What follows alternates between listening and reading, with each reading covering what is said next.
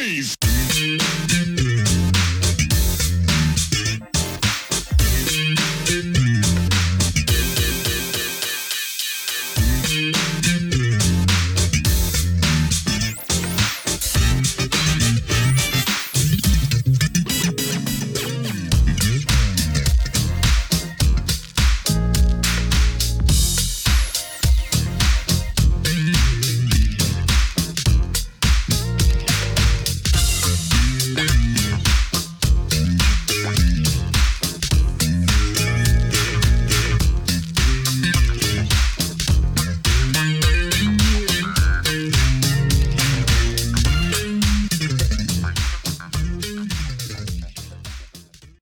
Welcome back to the next part of this Truth in Rhythm episode. Be sure to subscribe to this channel. If you've already done so, please share it with friends. Also become a member by joining Truth in Rhythm on Patreon, or consider donating at funkinstuff.net. Thank you so much for your interest and support. Enjoy. Well, so you mentioned, that you never really wanted to be the lead guy and all that, but you did eventually start putting out some solo records. What inspired you to get on that? Well, again, keeping a band together is the hardest thing to do in the world. And I tried, and then it was like, you know what? I need to make some music, and I want to make some music, and to make the music that I want to do, I'm going to have to do it myself. And so I did. And, it's funny, even the very first solo record, Friends with Privileges, that was originally supposed to be all covers. I was doing that record to have something to sell at gigs. But as I was recording it, it started feeling good, and it was feeling better. And then, an original, I put an original here, an original there, and Waddy came to my house.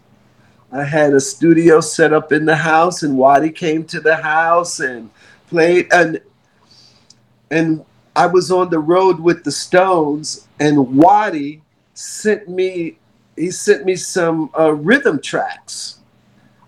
He sent me some rhythm tracks, and I was like, oh, wow, I like this. And I started writing, I started writing to it. So, and it felt good. So I just put it on. So, what was supposed to be a cover record ended up being my first solo record. And it's a great record, really varied, and love the covers. So you mentioned Pop That Thing and Cinnamon Girl, and yes. And Trance is really funky. Trance, well, Trance. That was a new version. I originally wrote Trance with Tackhead. That's on, I think, Friendly as a Hand Grenade, if I'm not mistaken. Trance was on that. And so, again, I'm making my own record, and I can do what I want to do. You got the Stones cover on there. It's a little bit of everything that came before. Well, I decided, Scott, that whenever I do a solo project, because I've spent so much time with the Stones, every solo project that I do, I will put one Rolling Stone song on it. I decided to do that. So yes, I put that on Friends with Privileges, and then after Friends with Privileges, I wanted to make another solo record. You got the bug. I got the bug. I wanted to make another solo record, with not so many covers on it. And so I had hooked up with a guitar player that I had met here. I met here in Los Angeles. I got a call from an engineer friend of mine, Roby Banerjee. He's originally he's from Canada, and I met Roby here years ago. But anyway, he called me one day and asked me. He was working with a young band. I think they were called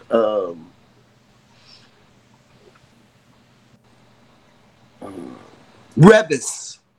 The name of the band was Revis, and I went to the studio. Roby asked me to come and, kind of help the singer along. And while I was there, I heard this guitar player and I was like, wow, this cat is good.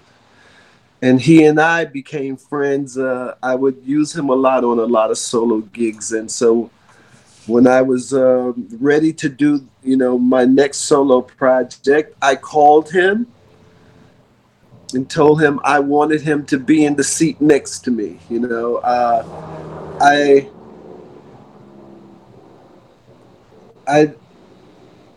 I think it's good, to have someone there to bounce ideas off of. And he was the guy that I picked. His name is Robert Davis. And I would go to his house and, I play him some ideas and vice versa. And a lot of the songs just came so easily. And so we started the process, and that record, I didn't want it to be what I had done before. And that record is exactly what I wanted it to, and I'm really proud of that record. I absolutely love that record. That's the album, Deborah. It's a great rock. It's a rock album, is what I mean. Plain and simple. Plain and simple.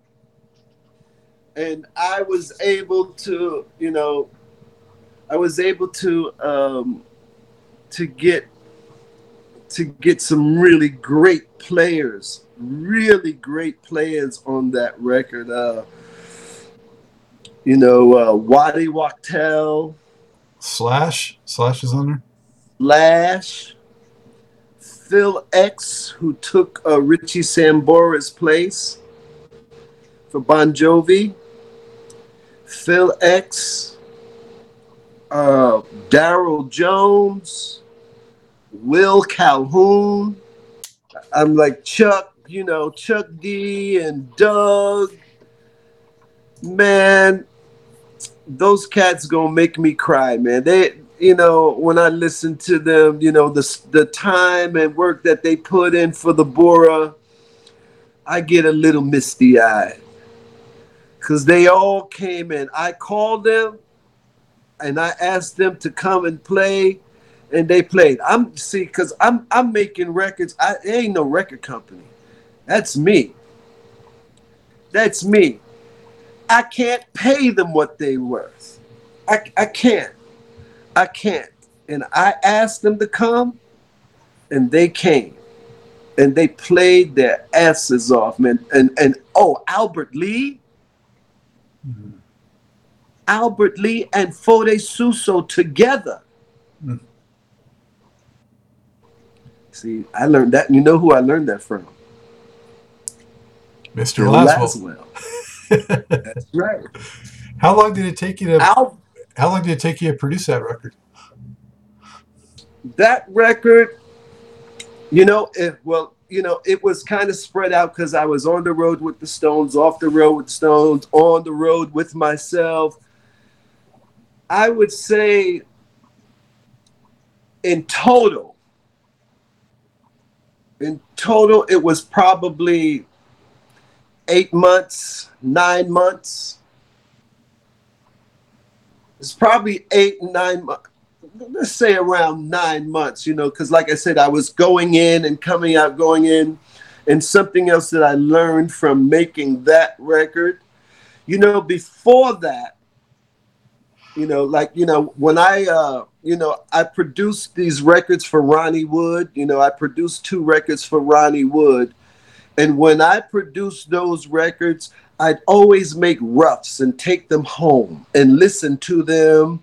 You know, I was listening constantly. For that record, for the Bura, for the Bura, when I left the studio, I left the studio. I never took anything home. When I went on the road, I left it. So whenever I came back to it, it always was fresh to me. Lucas Nelson, Willie's son, is singing duet with me. Mm. I got to, Dragon Attack is by far my favorite Queen song. So, woo, you got good taste, man. Because I'm gonna toot my own horn for a second right here, Scott. But that track on the Bura is fucking hot. No argument, man. Ooh, it's so hot. Oh, Lord, that track is so hot. I remember when I first heard that track and listened to it, I'm like, you know what? Great track, but something's missing. Something is missing. And you know what it was? The funk. Mm. The funk it's still a great track, but it was almost there. And when I redid it, I was able to inject the funk in it. Damn, that's a hot track. You reached back to that Bootsy experience and pulled it forward. Yes, sir. Yes, sir. Ooh, that's That Dragon Attack is on fire.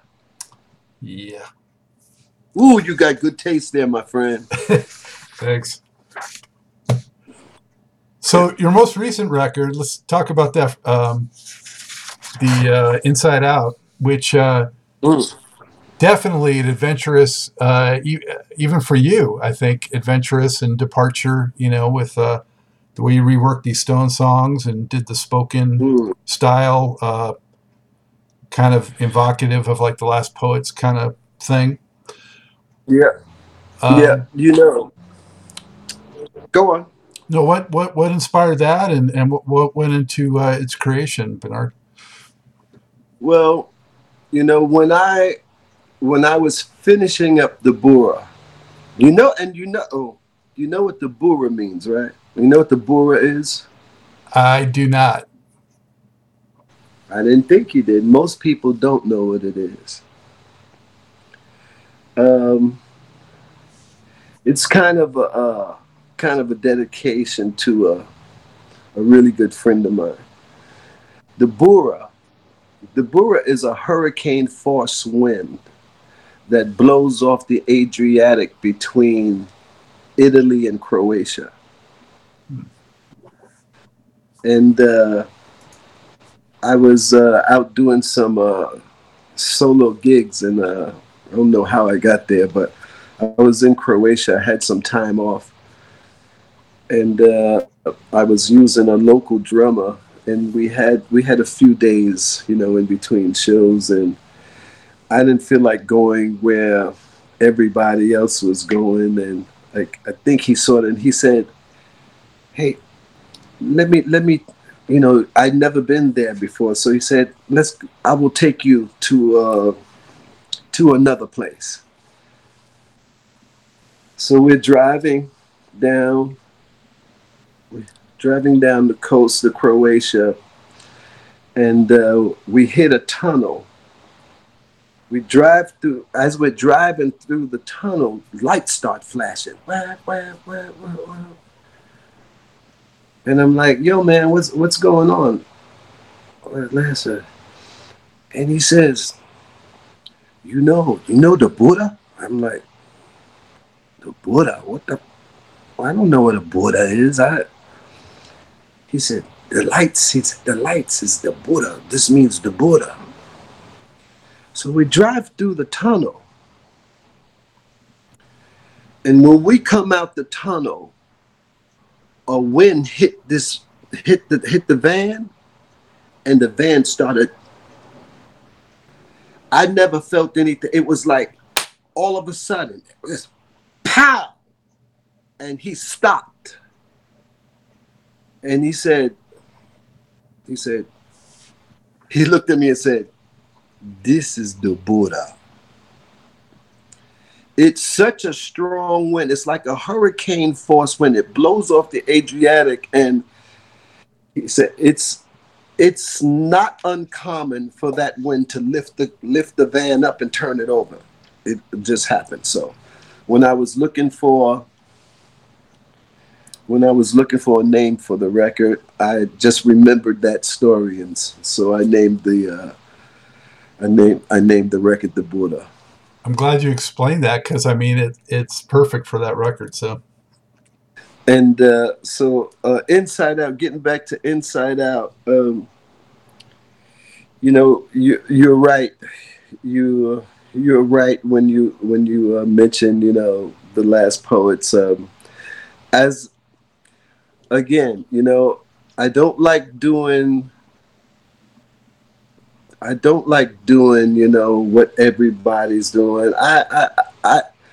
I need to be challenged, and I'm always trying to challenge myself, especially if I'm making a record for myself. It has to be something different. So, as I was finishing up, the Bura, I was talking to Robert. Robert Davis. That co-produced the Bura with me, and I'm like, Robert, I got an idea for my next record. He said, yeah. I said, yeah. I said, it can't be anything like the last two records. I said, it's going to be something totally different. And so I thought about doing a spoken word record. And I kept just throwing the idea around in my head.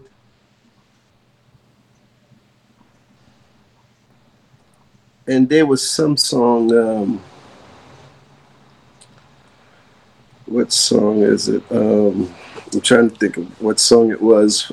Stone song I heard, and when I listened to the song, and I'm listening to the lyric, I'm like,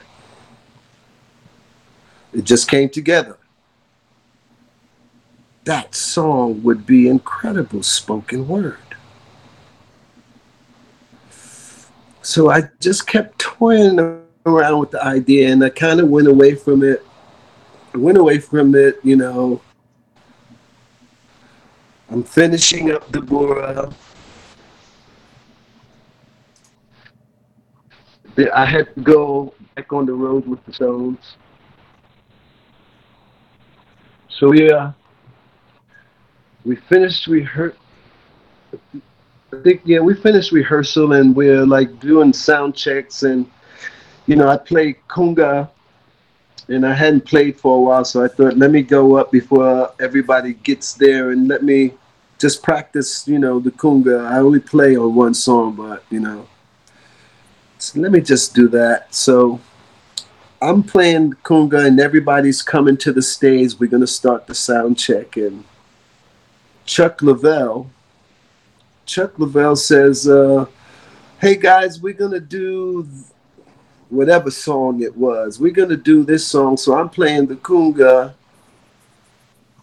and I can't remember the song that he said we were gonna do at the sound check, but I'm playing the conga, and I had my mic, and I started saying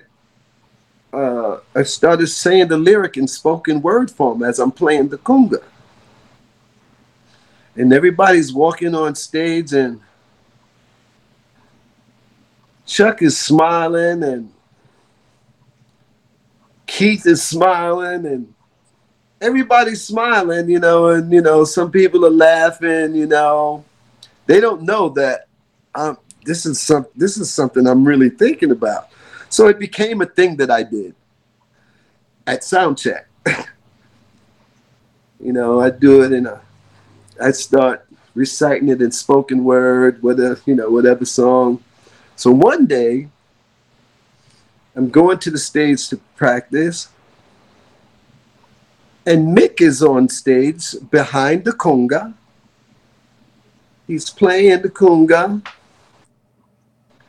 and he stops, and he looks at me and he says, "Bernard, I've heard Rolling Stones songs done a lot of ways, many different ways." He said, "But I've never heard it done like that." And I said, "Well, when the tour is over, I'm going to cut that." And he said, "You should." And then Keith said, "Yeah, make sure you do a good one. Do one of my songs." He said something. And so when he said that, that was a green light for me. So as soon as that tour ended, I got back home. Now, originally, my idea for that record, it was just going to be percussion, only percussion and voice. And I called Walfredo Reyes Jr., percussion player, drummer, and I asked him to come by the studio. Again, just everybody, just sweethearts. So he comes by, and we're talking rhythms, and it was important that the rhythms were from, the rhythms from everywhere. Everywhere in South America has a different rhythm. Different parts of Africa have different rhythms. And this is a conversation that we were having. And so it started with Walfredo. And he played a couple of grooves, and I have the songbook. So he's playing, and I'm scrolling through the songbook. The criteria was a strong lyric content. And a lot of the strong lyric context are not the A-sides. There's a couple, but most of them are album cuts or B-side cuts. Oh, the song I was trying to think about that I was telling you about that I had in my head was Under Cover of the Night. Mm-hmm. The lyric is so strong. That's one of the A-sides, but yeah. Right. So I got that recorded. Then I called Lenny Castro. Lenny Castro, percussionist extraordinaire, also from New York City. My New York brothers in California, I called him, and I got him to overdub on some of the tracks, and I got him and Walfredo to play together. And then, I don't know, I'm hearing things in my head, and I decided, you know what, I want to make it. Maybe I want to make it fuller, not just percussion. So I get on the phone, and I call Vince Wilburn Jr., Miles Davis' nephew. I called Daryl Jones. And I asked them all to meet me at Vince's house. Vince has a, recording, facility in his house. So we all go to Vince's house, and they're like, "Yo, Bernard, what we doing?" And I tell them what I'm doing. They're kind of looking at me like, I remember one of them said, I just seen them like looking at me. I don't know, but I'm sure one of them must have been saying, "Bernard is out of his fucking mind. What is wrong with him?" And I remember somebody saying, Bernard, only you would think to do something like this. But anyway, we got to Vince's house. It was Daryl, Vince, and George Evans, guitar player. George Evans, guitar player. Now, that was crucial because what I was looking for was kind of old school,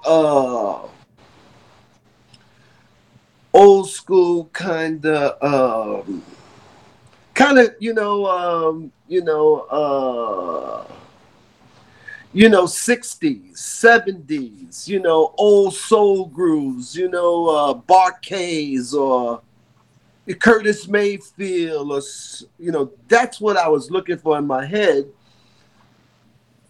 So I get there and I would just say, play. They were like, yo, man, what? Then I said, play. Just play. And they start playing. Now, the magic, I didn't know it. I didn't really think about it. But when I did think about it and I'm looking at these guys playing, I'm like, oh, shit, this is perfect. All three of them are from Chicago. They're all from Chicago. And that type of groove is all inside them. They grew up listening to that. They knew exactly. And they started playing. And I would say, okay, stop. That's the groove I want.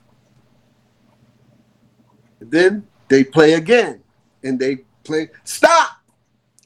That little piece right there, that's the groove I want. That's where we start. And the day was like that. And at the same time, again, I have the lyric book. And I'm going through. And as they're playing, I'm reciting in my head. They're not hearing anything. I'm in my head, and that's how I knew it was right. So once I got that, once I got those tracks, there was one thing missing in some of those rhythm tracks. And what was missing was that wah, you know, that soul wah, like a shaft, you know the wah. Yeah. So was that was that Ray Parker that brought that, or? I called Ray, and he's like, "Yo, man, what are you doing? What you trying to do?" I'm saying, "Ray, man, I need some wah. I need some funky guitar. Look. When you need some funky guitar, who are you going to call? Yeah. Who are you going to call? Ray Parker." So Ray says, he says, "Oh, Bernard, I'll do it." And I met Ray through Steve Jordan. We had done a couple of Emmy shows together. And so he says, "Bernard, I don't know." He said, "Man, maybe you want to call Wawa, call Wawa Watson." And I was like, "No, I want you to do it." And he said, "Okay."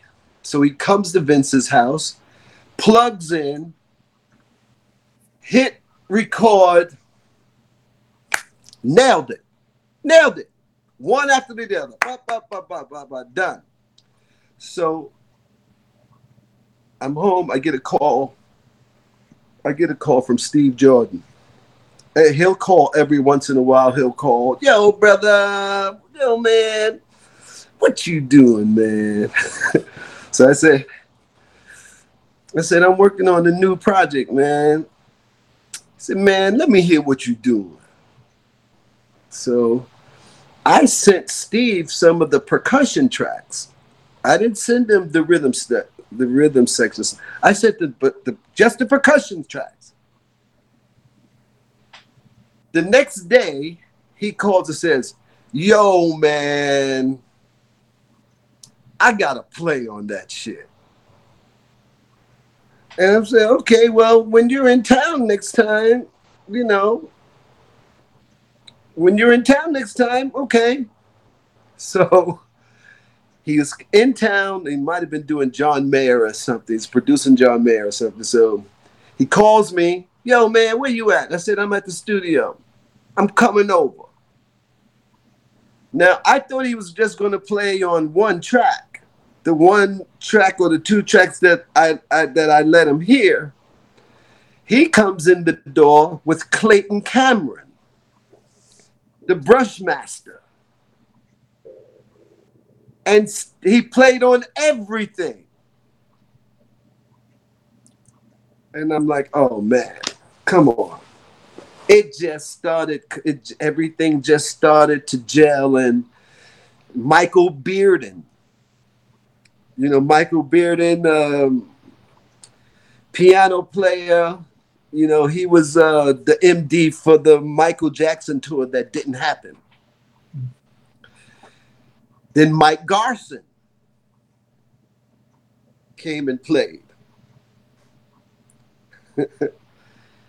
Everything just started to it just started to gel. Everything just started to gel. And I found all the right lyrics. I matched the right lyrics with the right groove.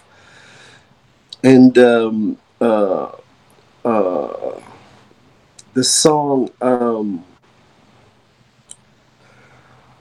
I mentioned it just a second ago. Undercover of the Night? Yes. Okay, this is the last story I'll tell you about this record. So I'm putting the finishing touches on. So I'm listening to Undercover of the Night. And I started writing like a dialogue. Like I'm writing dialogue of a girl who's in the middle. She's in the jungle, and this war is happening. The war is happening around her. So I'm writing from that girl's perspective. And once I had it, I thought, I need a girl. I wanted it in Spanish. So I asked Wilfredo, and he sent me a couple of people. Some of them were actresses, and but it just wasn't right. So I called my big brother Carmine, and I said, Carmine, I need a girl to come into the studio and read some dialogue for a track. I said it has to be in Spanish. Carmine's Puerto Rican. New Yorkican. So I said, there's only one thing. She has to be from Nicaragua. So he calls me back. He says, she's on her way there. I'll meet you there in a little while. So the girl comes. Now, she's not a singer. She's not an actress. She's never been in a recording studio before. She comes with her son. And I give her this dialogue that I write. And she's reading it. And she seems a bit apprehensive, and I'm like, what's wrong? She says, just blew my mind. She says, Bernard, I want to she said, I don't know. She said, I don't know. What was happening was she was raised. She was raised during the war. She experienced the war in Nicaragua, and she didn't want it to be one-sided. She was worried about that, and I was like, no. It could be a girl from any side. You're not taking sides. And she said, okay. And she went inside, and she's reading this dialogue, and she starts to cry. Got it. I got it. And when I listened back to that, the hair on my arm stood up because it was just so real, you know. She was there during that war. So that was a magic moment. Wow. That brings some Magic moment. authenticity. Oof, Yeah. incredible. Wow. Well, congratulations on that record. Thank you. Thank you very much. Thank you very much. And you are right. You know, The Last Poets was in my head. Gil Scott Heron was in my head. Mm-hmm. You know, I saw, you know, Deaf Poet thing on HBO, and Felipe Luciano, who was part of the original Last Poets, as well as part of the Young Lords. He recited a poem on there, and it was so strong. And I even wrote it in my book, Felipe Luciano, and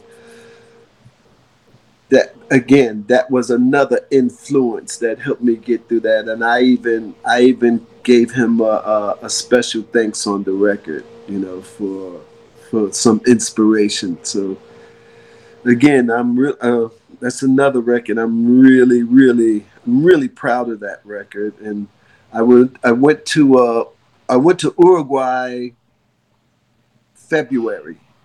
I went to Uruguay um, because I had met some master candombe percussionists, and the story from Uruguay. This I went there to record percussion for the next Inside Out project. And there's a whole story. He's like, you know, he's like descendant of slaves. He's a player and a drum maker. And you know, I found out the reason why the candombe looks like a pregnant conga. And the reason is, if you're in Uruguay and you look around at all the bars, you see Johnny Walker Red, Johnny Walker Whiskey, da.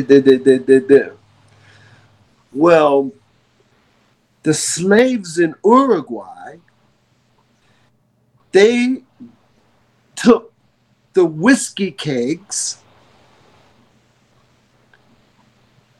and put skins on them and made their drums. That's why they're shaped the way they are. I never knew that. Mm. So I was able to get him as Lobo Nunez.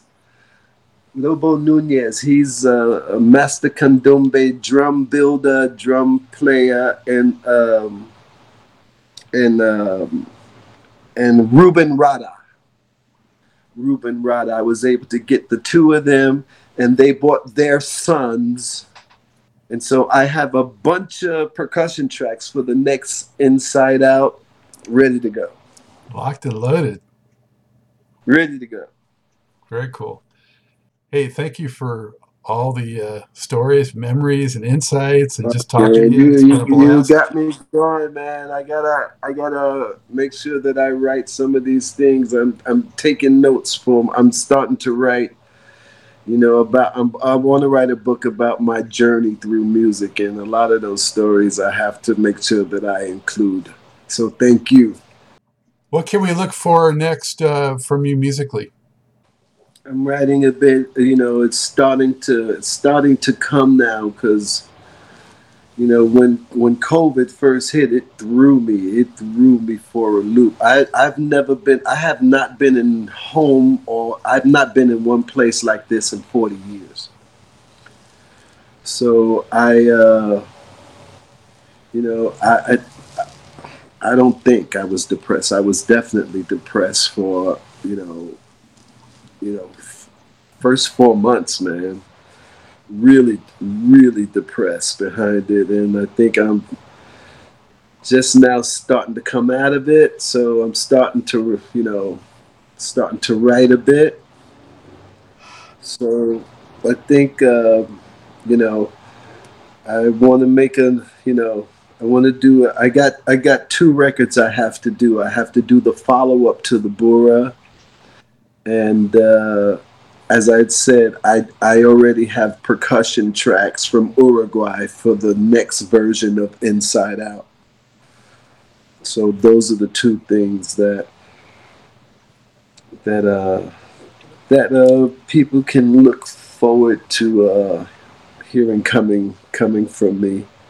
And who knows? Maybe there's something else that might come that I don't know about. I'm open. I'm open. I'm open to collaborating, and maybe there'll be another Tackhead project.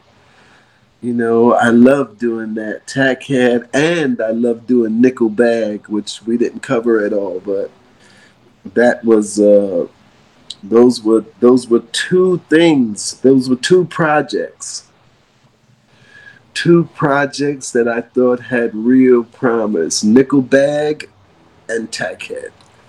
Yeah, and before we did this interview, I mentioned that I saw your guys' show at the Key Club with Nickelback and this in the '90s and Stevie Salas and Right. yeah, that was fire, man. And That's some tough stuff there, man. Tough what stuff. what was the Bootsy project when you met Stevie Salas? Say again? Was that Bootsy project how you met Stevie Salas? No, no. I met Stevie Salas. Oh, I was coming from somewhere, and Bill again called me. He called me to do some to help to help uh, to help do some vocals on a project Stevie was doing called Third Eye. It was Oh yeah, Stevie, Bootsy and Buddy, and Bootsy. Right, yeah.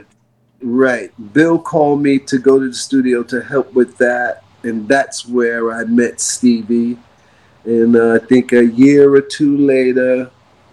Oh, after that, Stevie called me and asked me to sing a song for one of his solo records. And then a year or so after that, he called and we talked about doing a project together. And that was Nickel Bag. It was Nickel Bag when we did it, but the last time we got together to play that music, we changed the name from Nickelback to IMF, the IMFs, also known as the International Motherfuckers.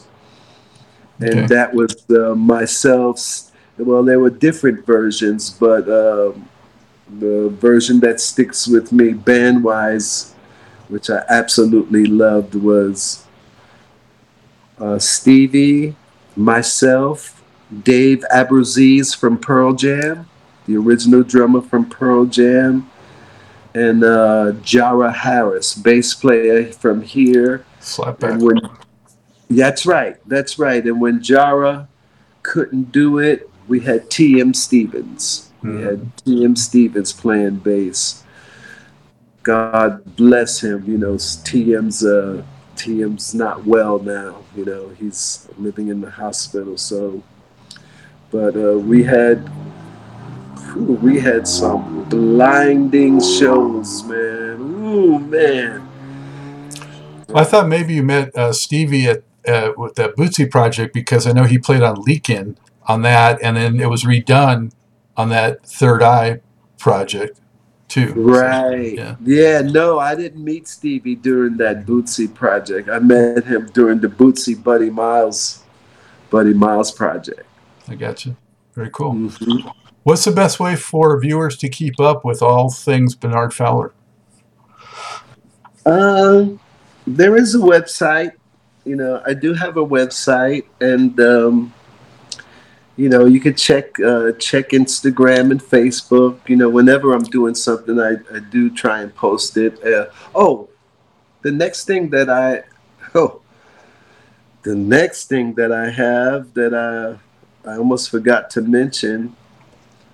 Um, a year ago, just over a year ago, well, more than that, You know, I did a I did a I did a tour with Earl Slick. Earl Slick. Earl Slick and I did a tour. Uh, uh, we did a tour. It was the anniversary of David Bowie's Station to Station album. And Earl called me, and David was still alive at the time, which is another pretty cool story. Because when Earl called me, I said, "Well, you know, that was one of my favorite Bowie albums." And so I asked him. I said, "Earl, does David know that you're going to do this?" And he says, "I knew you were going to ask that." I said, and he said, "Okay, let me tell you what happened. I called DB. That's what you go. I called DB and I told him, you know, I wanted to do this tour, you know, for the anniversary of the Station to Station record. And the first thing he asked me was, hey, Slicky, who are you going to get to sing?" And he said, "Well, I'm gonna ask Bernard Fowler to do it." And David's response was, "That's a good idea, Slicky. For a second, I thought you were going to call a skinny white guy to do Bowieoke." And he was totally into it. He shared it on his social media. David shared it on his social media, what we were going to do.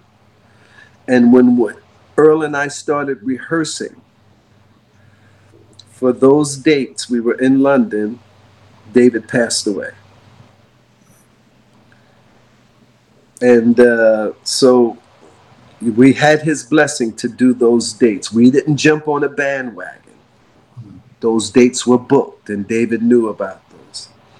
And then more recently, a year ago, or a year and a half, 2 years ago, Mike Garson was doing a thing called Celebrating David Bowie, and both myself and Earl Slick joined him on that. Myself, Earl Slick, Carmine Rojas, Corey Glover from Living Color, a bunch of other people.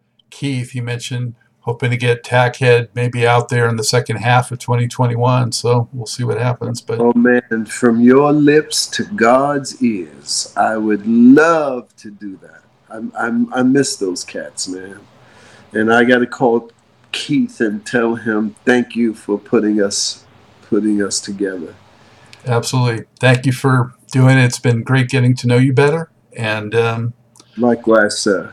Be safe, man. Take good care. And you take care of yourself, man. The COVID is out there and it's real. Yeah. Let's stay on this side of the ground. Amen. Yep. All right. Take care of yourself, Mr. Go Fine. I hope you enjoyed this episode of Truth in Rhythm. A big thank you goes out to our guest as well as to you, the viewer and listener. Also, much gratitude to Pleasure for supplying the show's funky opening and closing music. As a reminder, you can always access the complete list of linked shows by episode at funknstuff.net. I urge you to support this program and receive the extra benefits along with that by subscribing to the Funk and Stuff channel on YouTube and sharing it with funk, R&B, and jazz lovers, joining Truth and Rhythm's membership program at Patreon, submitting a donation at funknstuff.net, buying Everything is on the One, the First Guide to Funk book at Amazon, shopping at the Funky Things store for cool merchandise at funknstuff.net, and linking through funknstuff.net for all of your Amazon purchases. In addition, if you're an artist or anyone seeking proven, results-oriented professional marketing, PR, writing, or editing consultation or production, check out the media services section at funknstuff.net. Also, I encourage you to drop me a line at scottg@funknstuff.net.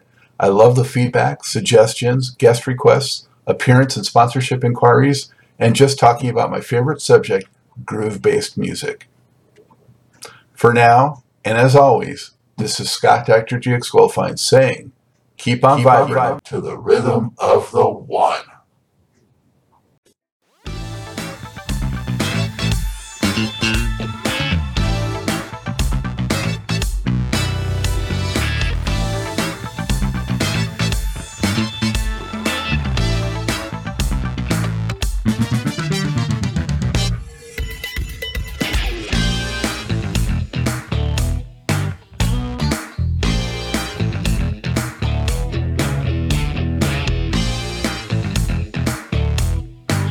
Bye.